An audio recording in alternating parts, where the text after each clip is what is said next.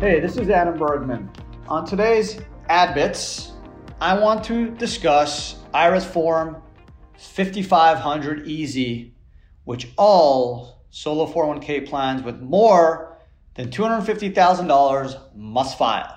So IRS Form 5500EZ is only for solo 401ks with more than $250,000 in asset value as of 12/31. It does not relay or involve IRAs.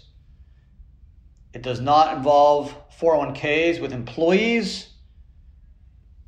It is solely for solo 401ks, which means a 401k that has owner only and no employees other than the owners or the spouses of the owners. So in order to be eligible for a solo 401k, it has to be a business. It could be a sole proprietorship, corporation, LLC, partnership. And there cannot be any employees that are not owners or not spouses of owners. And full-time means 1,000 hours or 500 hours, 2 out of 3 years. So the Secure Act, which was passed the end of 2019, expanded the definition of a full-time employee from just 1,000 hours to 500 hours, 2 years. So that's something to keep in mind. It's a new change for whether you have to offer benefits to employees and what the definition of a full-time employee is. The Secure Act changed all that and basically increased the definition to 500 hours in multiple years. So keep that in mind. But the solo 401k is a great plan, obviously. It's a plan I would put every one of my clients in if I could. Just not everyone satisfies the eligibility definition. The beauty of the solo K is you can put away a whole lot of money, $57,000, $63,500 if you're over 50. There's employee deferrals, profit sharing, and there's also all kinds of other features like a $50,000 loan feature. One of the great features of the solo K is it's easy to administer. Okay, so unlike a 401k that's subject to ERISA, meaning you have full-time employees, with a solo 401k, you don't have to file anything if you have less than $250,000 in your plan. Zero, zip, no IRS filings. And if you have more than $250,000 in your plan as of 12/31, you have to file this very, very simple form called a 5500EZ. It has to be filed by paper. You cannot file electronically. And trust me, it's super easy. And I'm going to go through it right now in like 5 or 10 minutes. And we'll go through each section. And you'll see you literally can complete this form in 5 minutes. If you're a client of IRA Financial, we'll help you do this. But it cannot be filed electronically if you use the EZ.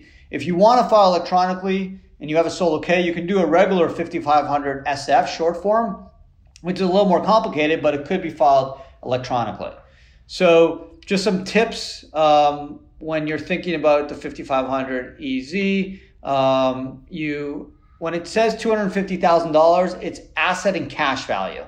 Okay, and asset value includes liability. So if you buy a house for $100,000, and then borrow $500,000, so you buy the house for $600,000, even though the net amount of $100 is used from your retirement account, the value of the house is over the $250, right? Just like if you own a house and someone says, "Hey Adam, how much is your house worth?" You don't say, "Well, I put down $20,000 and borrowed 80." No, you say the house is worth 100. So the IRS wants to know fair market value. So here are some tips. You have to mail it in to the IRS, Ogden, Utah. 84201-0020. That's on the form or instructions. It has to be done before July 31. You can file an extension. It's a good idea to get certified copy receipt, or you can send it obviously like Priority or FedEx. And there's different addresses if you do private delivery versus FedEx. Also, there's big penalties. It could be up to $25,000 if you fail to file. Even though this is not a tax return, it's just an information return, super steep penalties. So just file it. And if you're close, if you have like 240 or 245, just file it. It takes you literally 5 minutes. Just file the form. Better be safe than sorry. So let's start at the first part, basic part 1, information, basic stuff, okay? You'll put in your calendar year. Most people have a 12/31 calendar year. Part 1A is it's the first return you're filed. Are you amending it, or is it your final? Final means you're closing the plan. If filed an extension on time, you check the box. Foreign plans, not really relevant. And if this return is for an IRS late filing, penalty relief, that means if you're entering a penalty relief program because you forgot to file this form, you would check the box. But for most of us, you just either indicate if it's a first return or a last return. And then you start with your basic plan, like the name of your plan, which is in your adoption agreement or plan summary. The 3-digit plan number is almost always 001, unless it's some type of amended plan. It could be 002. Date when the plan was effective, generally 1/1. Employer's name, you got to know your business name. That's probably not too difficult. If you use a DBA, you would put that there. You put your EIN. So if you are a sole proprietor and you do not have an EIN, an employer identification number, you need to get one. You cannot put a social security number in there. So just remember that. You may need to get an EIN if you're a sole proprietor. What's a sole proprietor? It's a business you operate in your name. Adam Bergman Consulting. So then you put your address, you put your phone number, and then there's a business code, which if you look at the instructions on the 5500EZ, you just got to find your business and just put a code in. And there's thousands of codes, whether you're a consulting company, a real estate company, a doctor, a lawyer, manufacturing, software company. You just find the right code just for the IRS to keep track of what you do. So 3A of part 2, plan administrator's name, which is generally the name of your business. So if your business name is ABC Inc., the plan administrator name is ABC Inc. Generally, you won't put an individual in there. If you are an individual, meaning Adam Bergman Consulting business, you can put Adam Bergman as a plan administrator, but you need to put the EIN for the business. Okay, you got to get the EIN. You can't put my social. So just remember, they don't want socials, they want EINs. If you're a sole proprietor, you can put your name as a plan administrator, but you need to get yourself an EIN for your business, just like you would on part 2B. Okay, then you put your address, and then it asks if you've changed your business name, you would indicate it. You put your plan name there if things have changed, and that's part 4. If nothing's changed, you can skip part 4. Part 5 asks the number of participants. So you put like 1 or 2 if it's you or a spouse or you're a business partner. Then total number of active participants in the beginning of the year, which would be either 1 or 2 depending on who's in the plan, and then at the end of the year. And they want to know if someone dropped out or what happened. And then you would just continue on. And that's section 5A and B, just asking who's in the plan. And they want to know and see if any participants terminated employment during the year. You would indicate it. But basically pretty simple. Number of participants in the beginning of the year and active participants at the end of the year. Okay. Part 3 starts getting fun. That's when you have to start putting in the financial information of your plan assets. They don't want the investments. They're not looking for a breakdown of the investments. All they're asking for is the plan value. Okay. So 6A, total plan assets, beginning of the year, end of year. Okay. So it's just a fair market value of all cash and assets like real estate. What's it worth? Not what you paid for it. What is it worth on that day, on 12/31? So you need to kind of get an idea. I don't think you need a formal appraisal. You can use tax records or try to get an independent source for the value, but you want to file it. Again, it's not a tax return. You're not paying tax based off the value. You would maybe if you're taking required minimum distributions. But for purposes of the 5500EZ, the IRS wants to know value. So you're going to want to include the value, rollovers, any unrealized gains, appreciation, depreciation, cash. Do not put contributions. So people make a mistake here. Part 3, section 6A1, do not put contributions. Okay, that's going to come in section 7. Just put the value. Okay, assets, cash, rollovers, things like that. Okay. So that's part 6, and that's super important because there you definitely want to show that you're over the 250. And they're asking beginning of the year 1/1 and then end of the year 12/31. Plan liabilities is not the 401k loan you take out. That's if you got a loan to buy real estate, for example.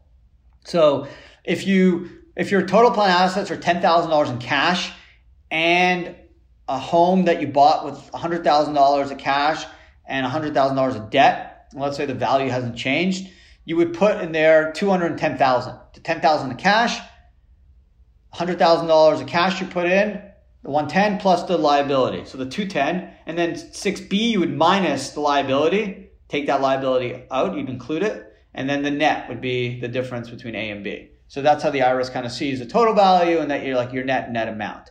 So liabilities is included in A and you got to include it in B, and then you'll minus it to get the net amount. Part 3 is contributions. That's what you put in. Okay, that's not rollovers. We'll see you put rollovers from the current year. But 7A and B, they want to know your employer profit sharing contributions and the employee deferrals. This shouldn't be too complicated because generally there's only 1 or 2 people in the plan. So you just got to add them up. They don't actually ask you to break it down per participant. They just want totals. Okay. It's just, again, a way for the IRS to keep track of kind of what's going on with your plan. So that's in 7, part 3. Employers, profit sharing, that's at 20-25%. Employee deferrals is that 0 to 19,500 in 2020, or the 26,000. Those numbers were less in 19, so you didn't include that.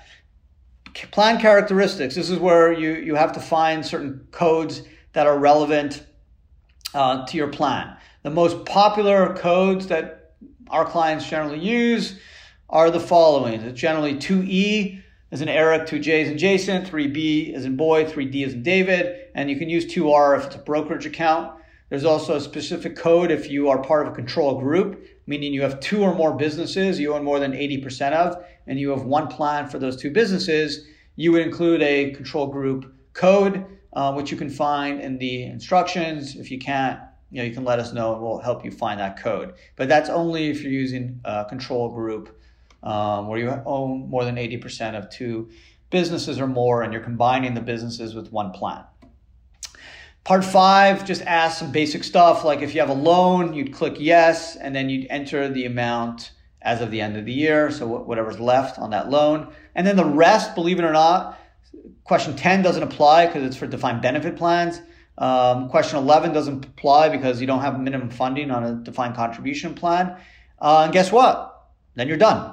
You simply sign it, you date it, you put your name, print it, and you mail it.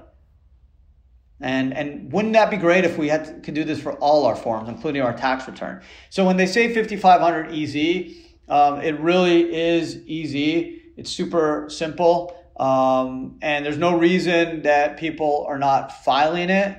It should be something that literally takes you 5 minutes. Mail it, do not file it, so it allows more people to do it. That's why they've given the paper option, because they know a lot of small businesses don't want to pay for an accountant or administrator to do it. So I think it's a really good document, really simple to work with, great instructions. We have some really good instructions. I've done a bunch of videos on it. So there should be no excuse. The part people get confused about are section 6 and 7. And remember, section 7 is for contributions. And you'd have to include 7C current rollovers, and 6 is more about your assets, not the contributions, but the plan assets. So how many times do these EZs get audited, right? Isn't that interesting? So the IRS hasn't given us info on 19 yet. Why? Because we haven't filed it yet. But they've given us on 18, and I'll just kind of give you some numbers right now. So 5,500, they've audited total of 2,500 5,500s in the whole country, okay? Out of the EZs, only 340 were audited, and out of the 340, about 260 were defined contribution, meaning non-defined benefit. So what does that mean? That means only 260 5,500 EZs were audited for the 2018 tax quarter. In the whole United States, only 260 5,500 easy plans were filed. They don't indicate how many were received. It's tiny, right? You would assume there's probably, for solo 401ks, there's probably several 100,000, if not more, probably 500,000 plus, maybe close to 1 million, and only 260 were audited. So they're not really focused on auditing and getting small business in trouble, but file it. If you do not file this, you can be in trouble. There's high penalties, okay? So don't miss up. One thing I just want to correct, the new Secure Act, I just went back and checked. So this was passed in December 2019. The old rule was full-time employee 1,000 hours. The Secure Act changed that and basically said, or it's 3 consecutive years where the employee completes at least 500 hours. Okay, so it's 1,000 hours in 1 year or 3 consecutive years where the employee completes at least 500 hours. So even if you have someone working less than 1,000 hours, like a part-time employee, college student, if they work 3 consecutive years of 500 hours or more, they become a full-time employee for purposes of 401k. Not necessarily health, but for 401k purposes. And then you'd have to offer them benefits. And at that point, you may not be in the solo 401k world. You could be in the ERISA world, where you would not file the easy 5,500, but you'd have to file a short form and get new plans and have ERISA testing. So just be cautious of that. The Secure Act just came into law this year, January 2020, and with COVID going on, obviously everyone's kind of been focused on other areas. So just be cautious. Just to confirm a little bit of a short summary, file this by paper. If you're close, 230, 240K in assets as a 1231, file it. It's not worth the penalties, which the Secure Act actually increased. So don't mess around. It's really not worth it. It's really so the old law, just so you know, I don't want to scare people, but I will just kind of throw this out there. The old law was $25 a day, $15,000 maximum. Okay. So it's crazy. The new law, $250 per day, up to a maximum of $150,000.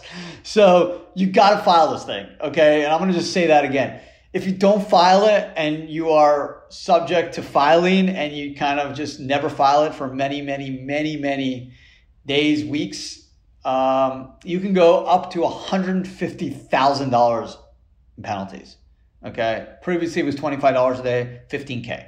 So 10 times the amount. So the IRS is really serious about this. If you screw up, you can enter into a voluntary program and reduce it. But if the IRS audits you before you come to them clean and enter this voluntary compliance program, they can go up to that $150K in penalty. So there's no reason to hide from the IRS. If you're close, file it. You can always file an extension. Just file it if you're confused.